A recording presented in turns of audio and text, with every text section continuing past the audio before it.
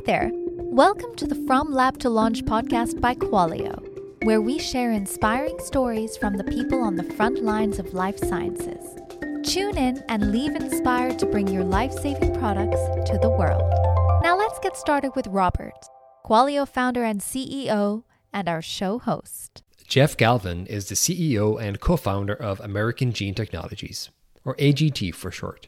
He earned his BA degree in economics from Harvard and has more than 30 years of business and entrepreneurial experience, including founder or executive positions at a variety of Silicon Valley startups. Several of his companies were either taken public or sold to public companies, including one in the medical technology arena that was sold to Varian, the leading maker of linear accelerators used in cancer therapy. Following Jeff's startup experience, he retired to become an angel investor in real estate and high tech. After a couple years, Jeff came out of retirement to found and fund AGT after meeting Roscoe Brady at NIH and witnessing the incredible projects he was working on in gene and cell therapy. Jeff has a contagious energy for gene technology and the future of curing seemingly incurable diseases like HIV, cancer, and PKU. We're a lot closer to cures than you may think. Just listen to what Jeff has to say on this episode of From Lab to Launch. Yeah, well, Jeff, I'm really excited you've made some time to kind of sit with me today and tell me a bit more about your journey and how you got here. I think based on when I internet stalked your LinkedIn and just from chatting with Grant, I feel like I could probably chat with you for quite a few hours. So I will try and be somewhat concise. But maybe the first question I would ask is, what's your story? What brought you to American Gene Technologies, or AGT, as I think you colloquially refer to it as? So I had retired from the Silicon Valley scene. So computers, software, internet, IT, apps, etc. I had a good run for about 20 years. And in my early 40s, I realized I didn't have to work anymore. And I'd been killing myself. So the idea of an early retirement sounded really great. And it was great for about 5 years until I started getting bored. And I thought, I'll just go dabble in technology again. And I assumed that what I would do is find somebody in Silicon Valley that wanted a mentor or a board member or maybe an investment. And as soon as people heard the word investment, I started getting all sorts of business plans over the transom from all over the country. Mm-hmm. One of them was from a lab at the National Institutes of Health. And I went out to see it because it was kind of intriguing. And I was introduced to a guy named Roscoe Brady. Roscoe Brady showed me viral vectors. And for those of your listeners who don't understand what a viral vector is that for billions of years, about 1.5 billion years, viruses have been around and they carry little code segments, kind of like DNA or RNA. They can drop that code segment into your cell, which will then execute it. So it's like this fake DNA that hijacks your cell to do something. Usually a virus just hijacks it to duplicate the virus. But viral vectors was this relatively new technology where you can crack open any virus, scoop out the viral code, the malevolent code that's going to take over your cell for something bad, and you can replace it with whatever you want. And so that, once you scoop out that malevolent code, you've got an empty stealth bomber that can deliver anything. I thought of it coming from Silicon Valley as a diskette for the human computer, the human cell. Change the DNA, we can change it in any way we need to. And I was like, when he showed me this stuff, I was like, now that we can go in and attack the root drivers of everything in your body, there is nothing we can't do. And I know we can't do it all today, but I said, this is the future of medicine. I got so excited.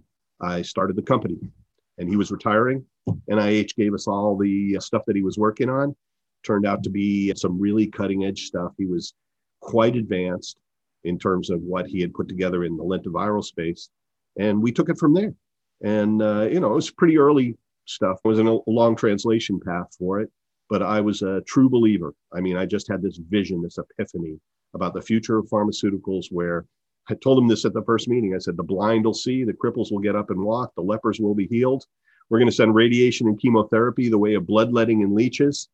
And he was excited. He didn't think about it in those sort of industry terms, but he didn't refute anything that I said. And here we are right now on the eve of potentially curing HIV. Oh, wow. Okay. Yeah. So tell me, I'm bought into the vision. You can sign me up right now. I'm from watching this space over the last decade or so myself, from studying pharmacy and looking at like therapeutics and how that's evolving. One of the most exciting spaces that exists right now, if not the most, in terms of therapeutics. So tell me, where are you right now with the technology and the applications? So we have 3 lead programs. One is a cure for HIV, which is in a clinical trial right now. I believe that this year we're going to get safety and efficacy data on an autologous cell therapy that would move somebody from being HIV positive, taking antiretrovirals every day to prevent AIDS, to prevent transmission. We could get them completely off their antiretroviral meds. And basically, we've modified their immune system so they can control and eliminate HIV. So they are permanently immune to HIV. A one and done 11-day treatment. We do a blood draw. We isolate their HIV T cells. We modify them so they're actually effective against HIV. So instead of them getting infected, they actually destroy HIV. We culture that up, their own cells, up to 1 billion of those cells, put it back into their body. And as the theory goes, and there's a whole arc of this HIV cure, I believe that this is going to be sufficient to maintain HIV immunity for life. No more meds. They're not just normal. They not only don't have to worry about AIDS or transmitting it to anybody else, but they don't have to worry about getting it again. Wow. Yeah. I mean, think about that. People that were HIV positive, not just getting normalized, but literally HIV's out of their life forever. That's the lead program. We also have a cure for something called phenylketonuria. This is a rare disease, but it's 1 in 13,000 births in the United States, about 1 in 10,000 internationally or globally. And what it is people have one broken gene. You know what a monogenic loss of function disorder is. You have a broken gene, you're not making something essential in the body, and as a result, it manifests as a disease. Phenylketonuria is particularly painful because you cannot metabolize something called phenylalanine, which is in all animal proteins and Diet Cokes and fake sugars and stuff like that.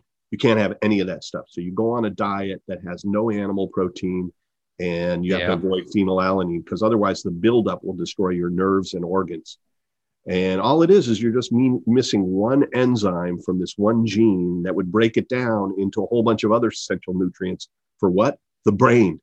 So even if you don't eat any phenylalanine and you avoid the pain of, sort of the phenylalanine buildup, doesn't matter because your tyrosine starvation will leave you depressed at 20, schizophrenic at 30, and suicidal at age 40.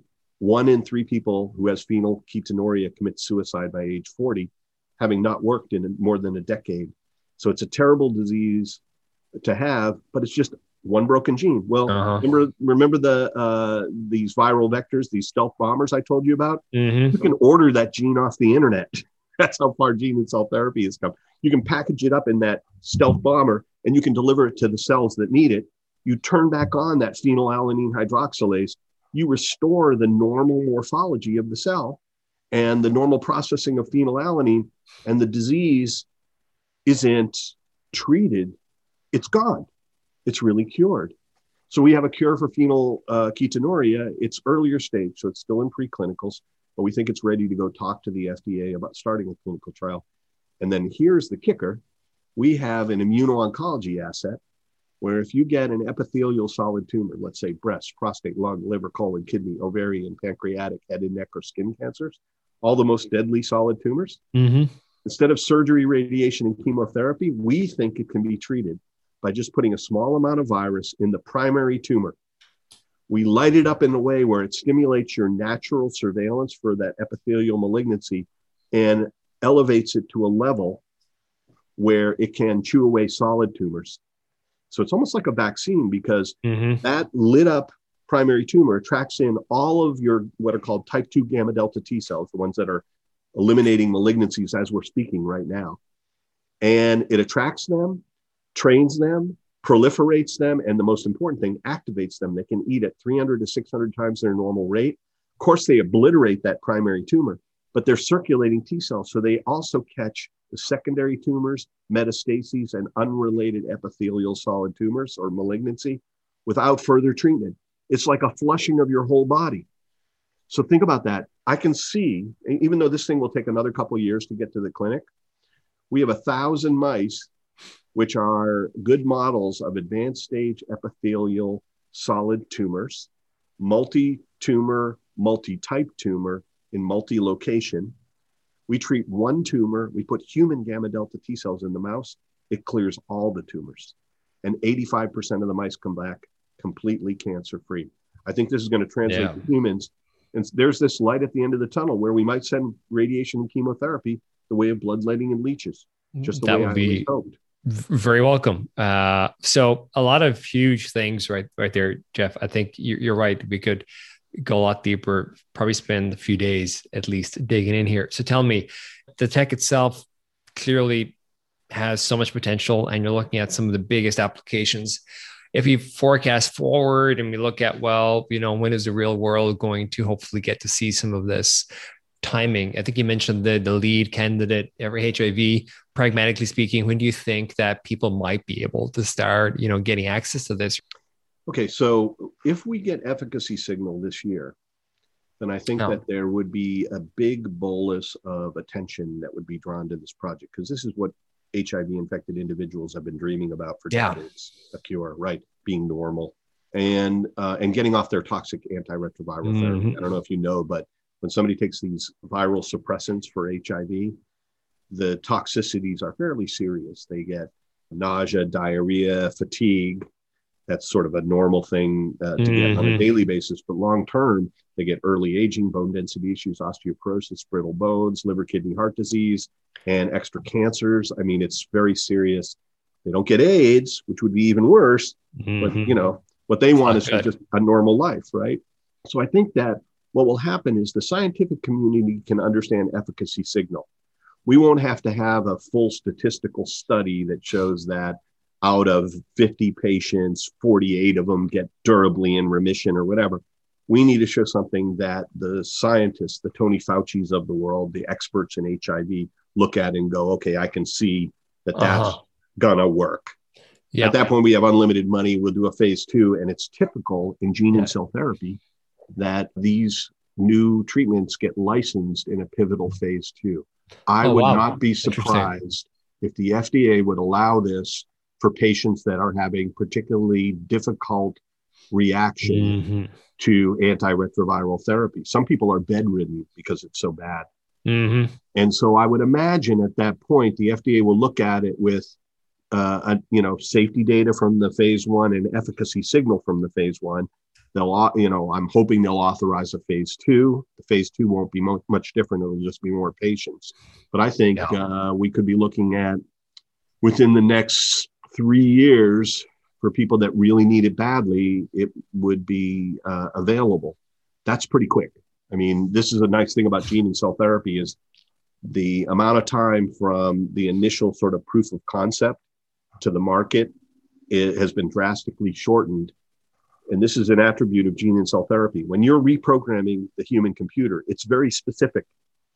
You're not bathing the whole body in a chemical and wondering, how will every single cell in your body react to it? We can actually take viruses, steer them to certain parts of your body, have them release genetic constructs in there that have if-then statements on them, where they only turn on if they sense that it's the right cell to turn on. And most drugs, their problems come in human trials from off-target effect.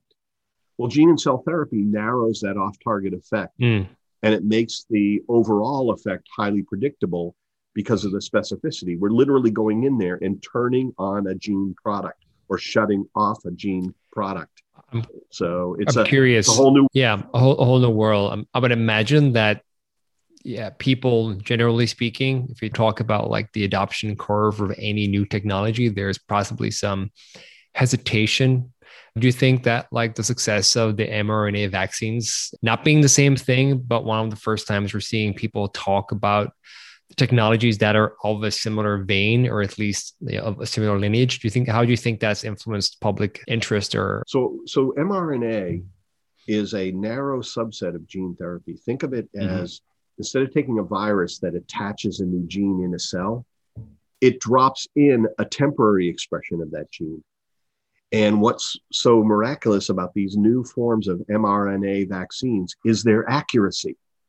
Because what they're doing is they're putting in the instructions to make the part of the virus that won't hurt you, but that will alert your body that the virus is there and get it revved up, right? That's the miracle of these mRNA things, right?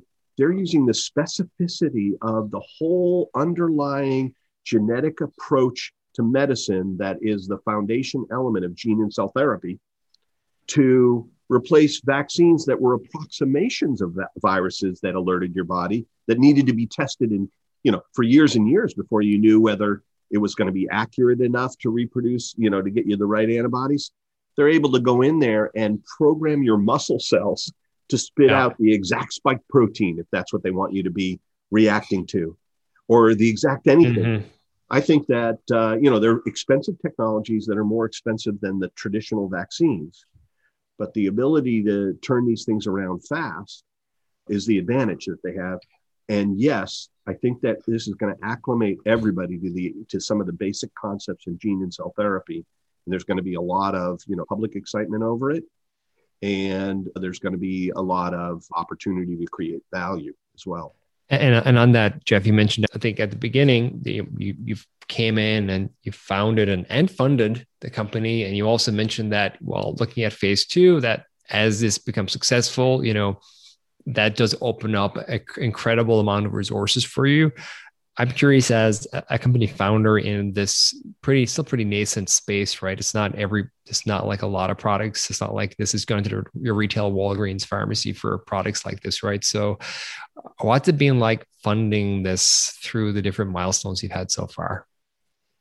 It's been a puzzle, a special challenge, but It's been a very interesting ride. So we didn't fund this in the traditional manner, because when I got excited by gene and cell therapy, none of the institutional players were interested. The pharma companies weren't interested. The VCs weren't interested. The investment banks nobody was interested.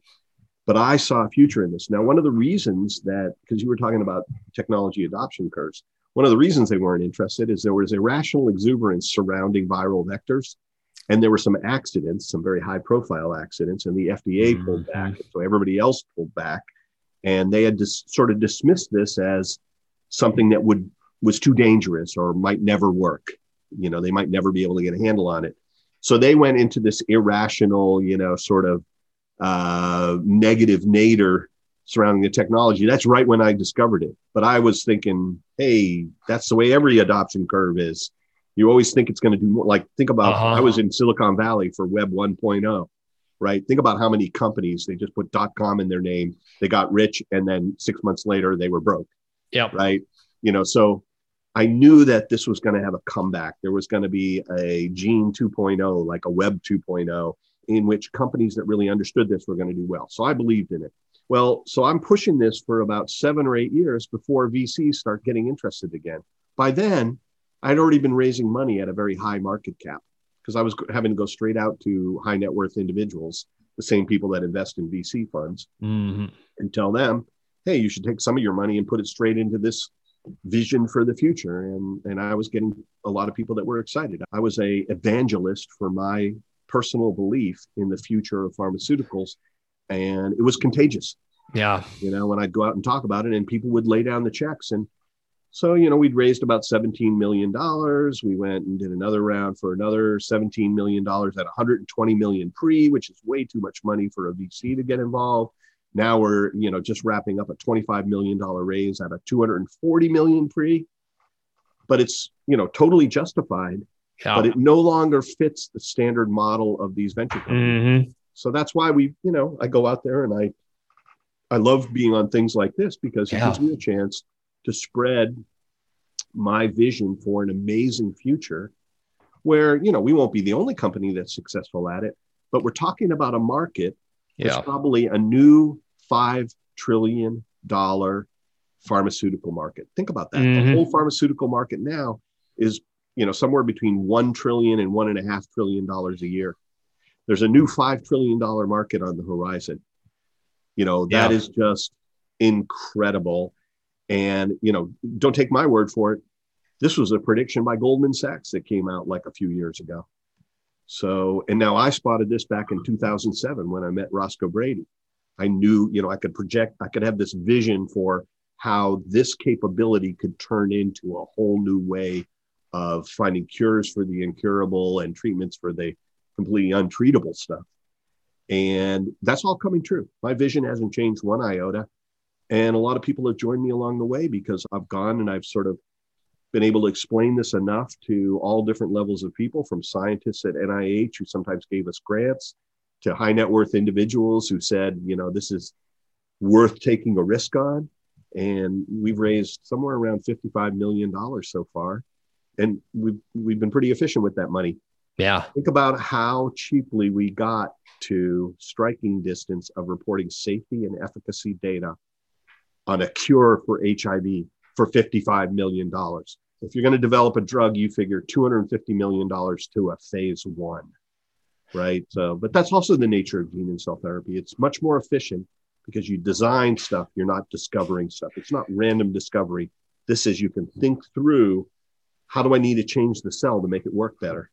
Yeah, I think I love that analogy because that matches what we see as we work with a lot of our customers and look at the next wave of bio or of the life sciences industry. It's going to be, we're a firm believer that there's a shift now towards a new generation of companies that look a lot more like the software companies that were built in the last few decades. And it's just this faster iteration. It's more intentionally designed as we start to figure out better how these things actually work, right? And once upon a time, you just tried some stuff out. In fact, wait a second, still today, people try some stuff out and see what works. It's actually a miracle it's being effective. And clearly we all benefit from that, the 1.0 approach, but the next few decades are going to be awesome.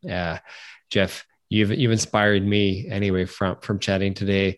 It sounds like you've achieved a lot, right? Raising this capital by going directly to high net worth people, like selling the vision. You do that incredibly well.